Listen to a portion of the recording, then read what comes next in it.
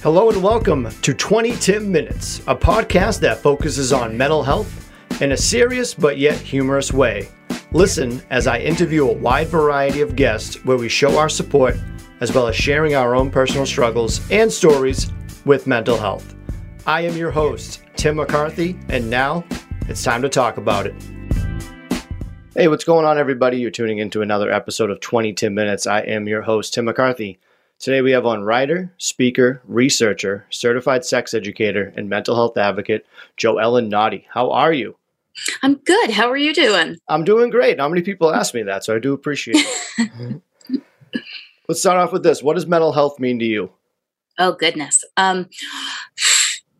So I feel like for a long time it meant something like we didn't talk about because mine was totally cool and how dare you ask. But now I tend to see it as something we are all wrestling with all the time. And I think a big problem with our world is that it's set to recognize like everybody's doing awesome as the mental health default. And I think maybe no one's doing awesome. So yeah, so it is something I think we should all be dealing with and frankly talking about all the time. That's why you're the mental health advocate. I actually love it. True. But you're also Joellen Naughty. But who is the Redhead Bedhead? The Redhead Bedhead is my blog name, and also it was for a very brief time when I tried to be anonymous, my alter ego. And that was so 10 years ago in 2012, I launched a website where I wrote about sex and learned about sex and taught about sex and tried all these different like what was my persona going to be that talked about these things. And eventually, because I have kind of a lifelong struggle with depression, it turned into talking about, as I say now, sex, mental health, and how none of us are broken. That's very interesting. As a sex educator, how does sex correlate with mental health? Well, they're both topics that people think should function fine without anybody talking about them ever.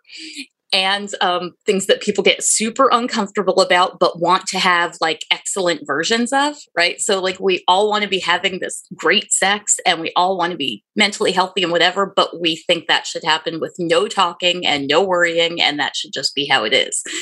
And unfortunately, that's not the case for either of those things. It is very true. Why is talking about sex so awkward and uncomfortable for people, you think? Oof, I think so many reasons. I think it's so loaded with, there's so much judgment, and that even varies between cultures and religions and whatever.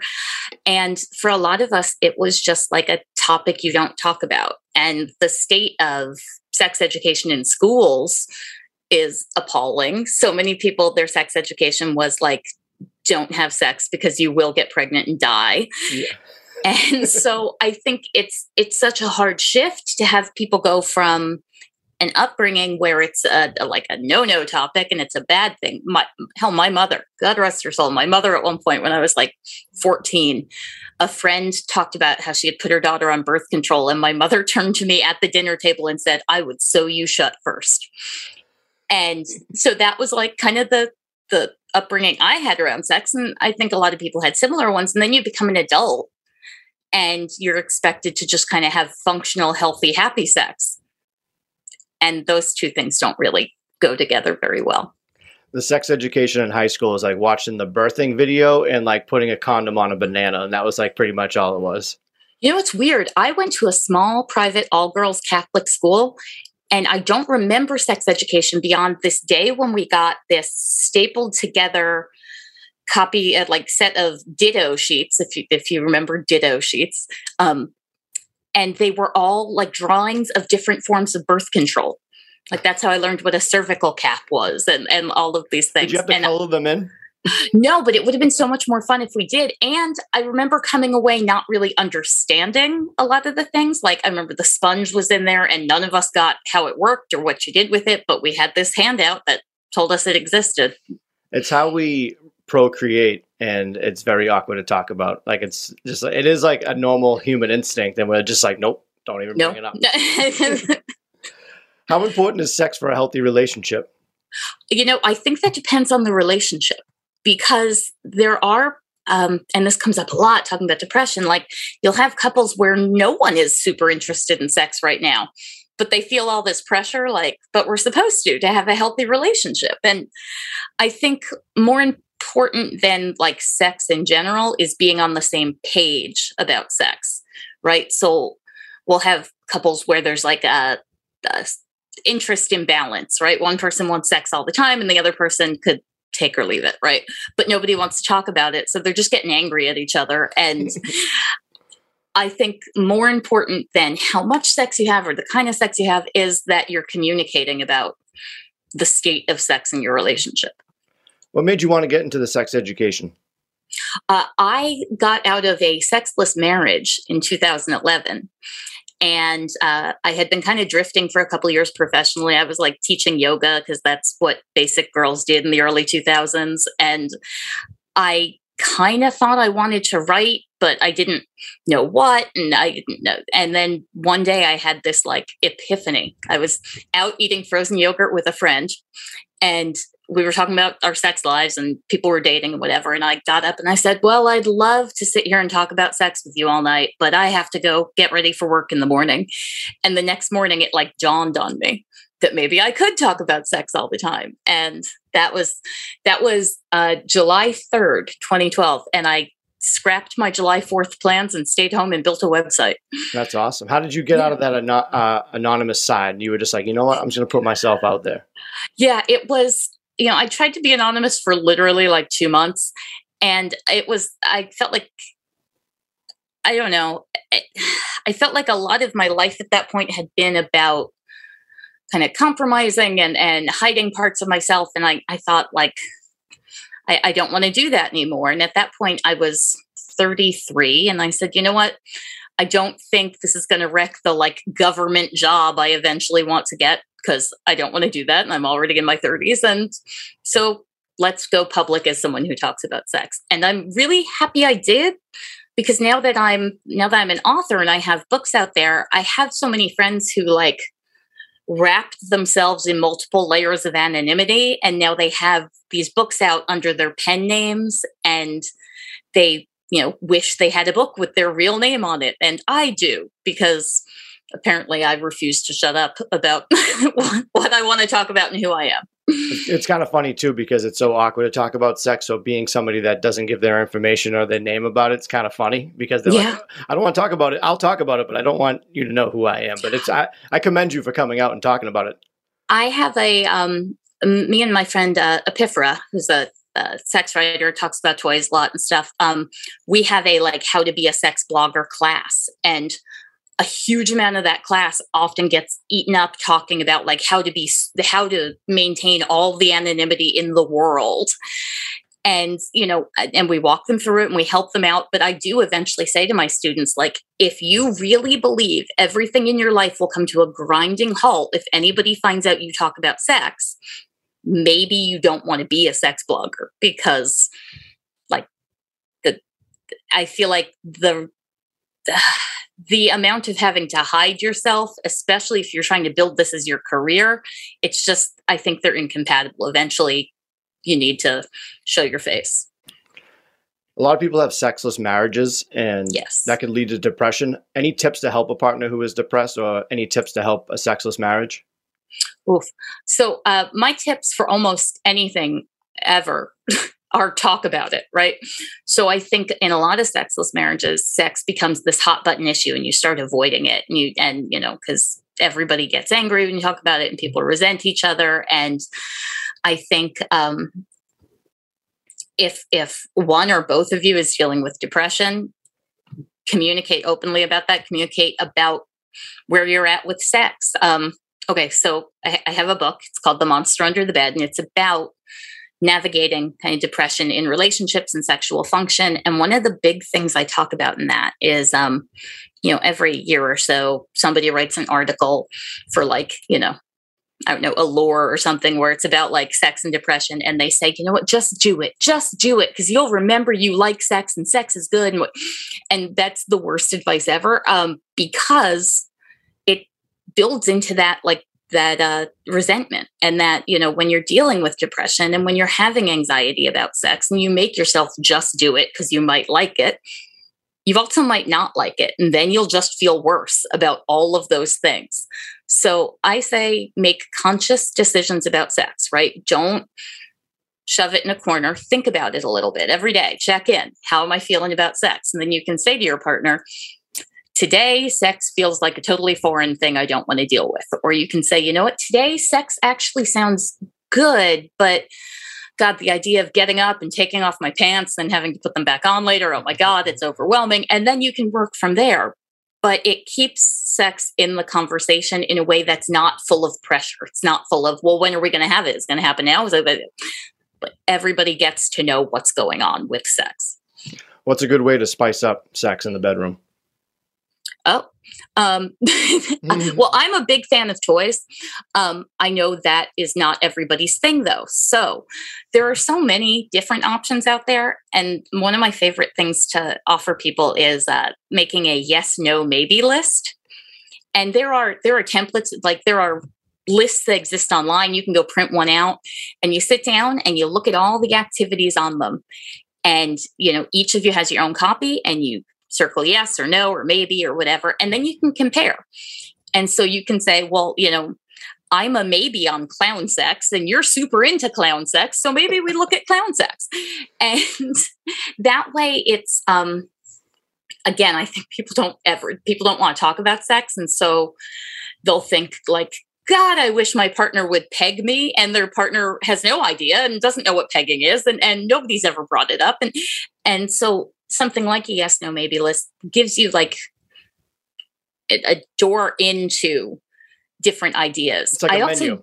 Exactly. It's like, like especially like a sushi place menu, right? Like where you can fill it out and you can, I used to love recommending Tumblr porn to people, but then Tumblr got rid of all of its porn. Yeah. But I liked it because, and there's similar things on the internet. You can send your partner, like internet porn is like Pinterest for sex, right? So you pick out things and you get excited to try them. And it might not look anything like the thing you saw online, but like you had fun trying. So I think, using the internet as like your sexual communication wingman can be really successful.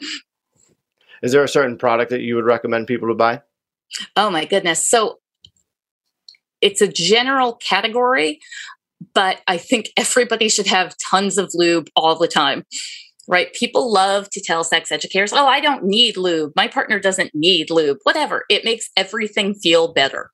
I keep a veritable lube buffet on my nightstand because like, you know, oil-based stuff feels great for hand things, and a nice thick water-based lube can feel good because it's like cushiony, but a silicone lube will last forever. And just get lube, get lots of it, play with it. It's fun.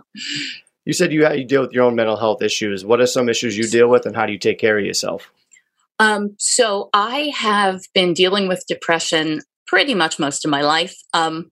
I was officially diagnosed for the first time when I was 20, but I rejected that diagnosis. And so I've been actively dealing with it since I was about 25.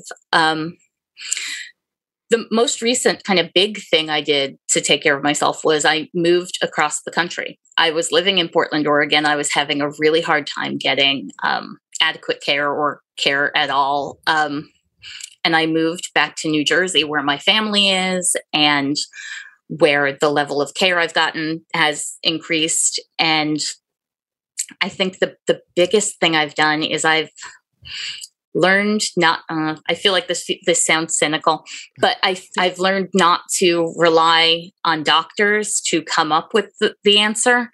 So I look around and I find like I just finished a round of something called transcranial magnetic stimulation that I learned about on the internet. And, you know, it's a alternative, but it gives me things to try and I can run them by a doctor and say, what do you think? And in fact, my psychiatrist was like, yes, go do the transcranial magnetic stimulation. And so I think, unfortunately, one of the big things I do to take care of my mental health is I treat it like it's my job and I work at it all the time.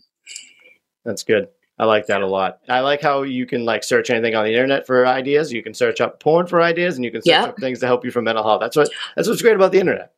Weirdly, I learned about this treatment in 2020. I've actually done it a couple of times, but horrible things keep happening in my life right after it. So this time is the time we're crossing our fingers that nobody has died, and we're, like, we can maybe move forward with it. But the first time I learned about it was I had done an interview that was getting a lot of attention online. And my boyfriend called and said, I know you don't ever go on Facebook anymore, but go on Facebook because our friends are talking about this interview. And I go on Facebook and there's the post with the interview. And right below it is an advertisement for like drug-free effective depression treatment. And I was like, really? Tell me more. And yeah, so that's how the internet advertised depression treatment to me. I always say that sex should be fun, and sometimes it can be funny. Do you have any funny sex stories, either with you or somebody that you heard about, anything like that? Oh, goodness. How do I pick one? Okay, so a couple of years ago, there was this product called the Scroguard. And it looked ridiculous, but it was a decent idea. And what it was it was like, if you had a penis, you were meant to wear it like briefs. And then there was a hole for the penis and you put a condom on that. And basically the idea was it covered more skin than, a traditional condom. And it covered areas that were exposed to like HPV and herpes more than, we think they are, right? Because a lot of that stuff is skin to skin contact. So my partner and I decided we're going to try the Scroguard. And he takes the Scroguard out, and it is very beige. It is aggressively beige. And he puts this thing on, and he's starting to look like a doll that was made out of different parts of other dolls, right? And so then we decide to get out a condom, and we just grab one randomly, and it turns out it's purple. And so now the whole thing is getting more and more ridiculous. And so I'm trying to test this product so I can write about it. And so he's multiple colors now, and we go to try it, and we can't stop laughing long enough to like functionally have sex. So I end up writing this whole like very prosaic piece about the idea behind this product and whatever, because honestly, in the end, I think we stopped trying to have sex after a while because we just couldn't make it happen while he was purple and beige. And yeah, it was right. Yeah. Grimace penis.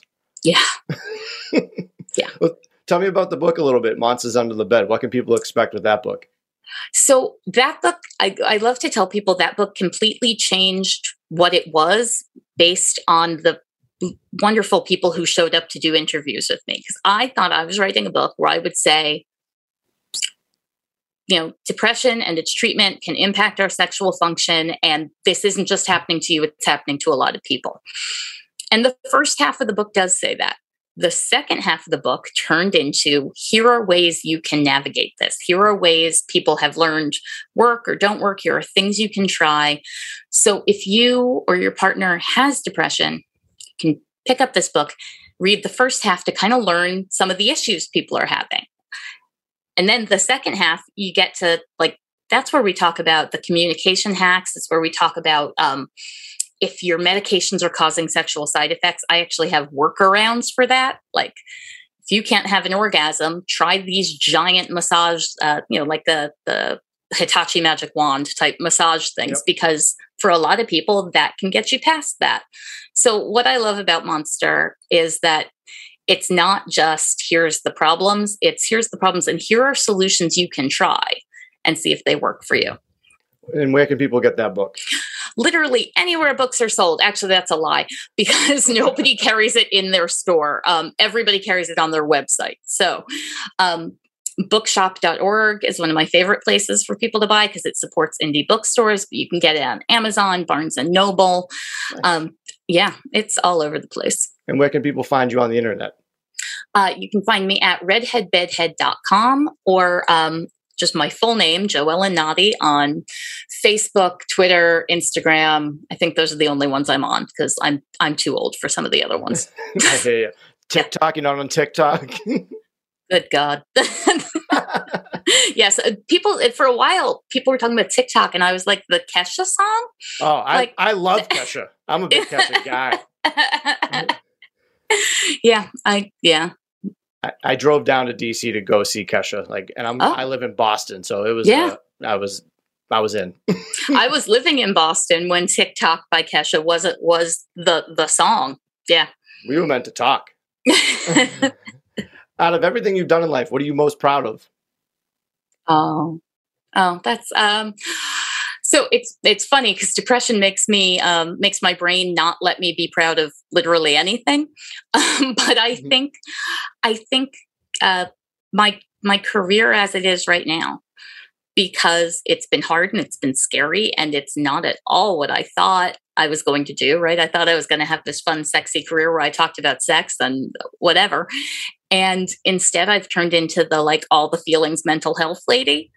But I'm proud of that because I feel like I've become the writer I needed to read when I was younger, but I didn't exist yet. So I love it. And we were just talking about music. I love asking people this question. What is your personal theme song? Like you came out, like say you were like a professional wrestler, boxer, you came out to the ring, Joe Ellen Naughty. What song is playing? Here I Go Again by Whitesnake. Ooh, wow. Yeah. Here I go again. I like that. That's a great pick. Yeah.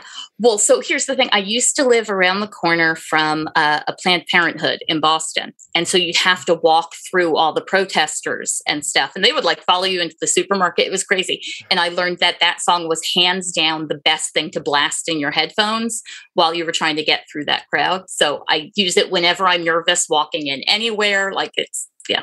It just takes over your body. That's why music's a great, powerful like source to use, even for your mental health. Yeah. Yeah. What are three things that you're grateful for today? My dog, Grover, who has not barked, even though he's been next to me this whole time. I'm very proud of him. My family, because moving to be near them has been a huge game changer. And frankly, it's going to sound weird to say, but the internet. Right. So my career could not have happened 30 years ago. My career really grew on Twitter and I have readers because of social media. And it would have been a whole different game if I tried to do this in the 80s. So for me, the internet's got a lot of drawbacks, but it has given me the life I have now. And I appreciate that. The redhead bedhead, Joe Ellen Naughty. I really appreciate you coming on. I thought I did really good this interview. I thought I was going to be sweating talking about sex, but you made it so comfortable and awesome that I really enjoyed this interview. That is my thing, right? Just making things comfortable. Yeah. Well, I thank you for coming on. I really do appreciate it. Thank you for having me. And that's another episode of 20 Tim Minutes. Let's break the stigma by cracking a smile, and I'll see you guys soon.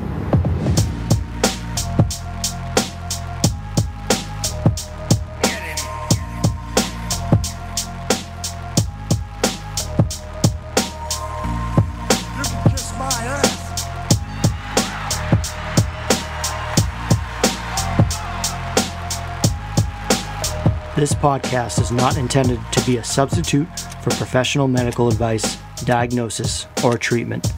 Always seek the advice of your physician or other qualified health provider with any questions you may have regarding a medical condition. If you are feeling suicidal, please dial 911.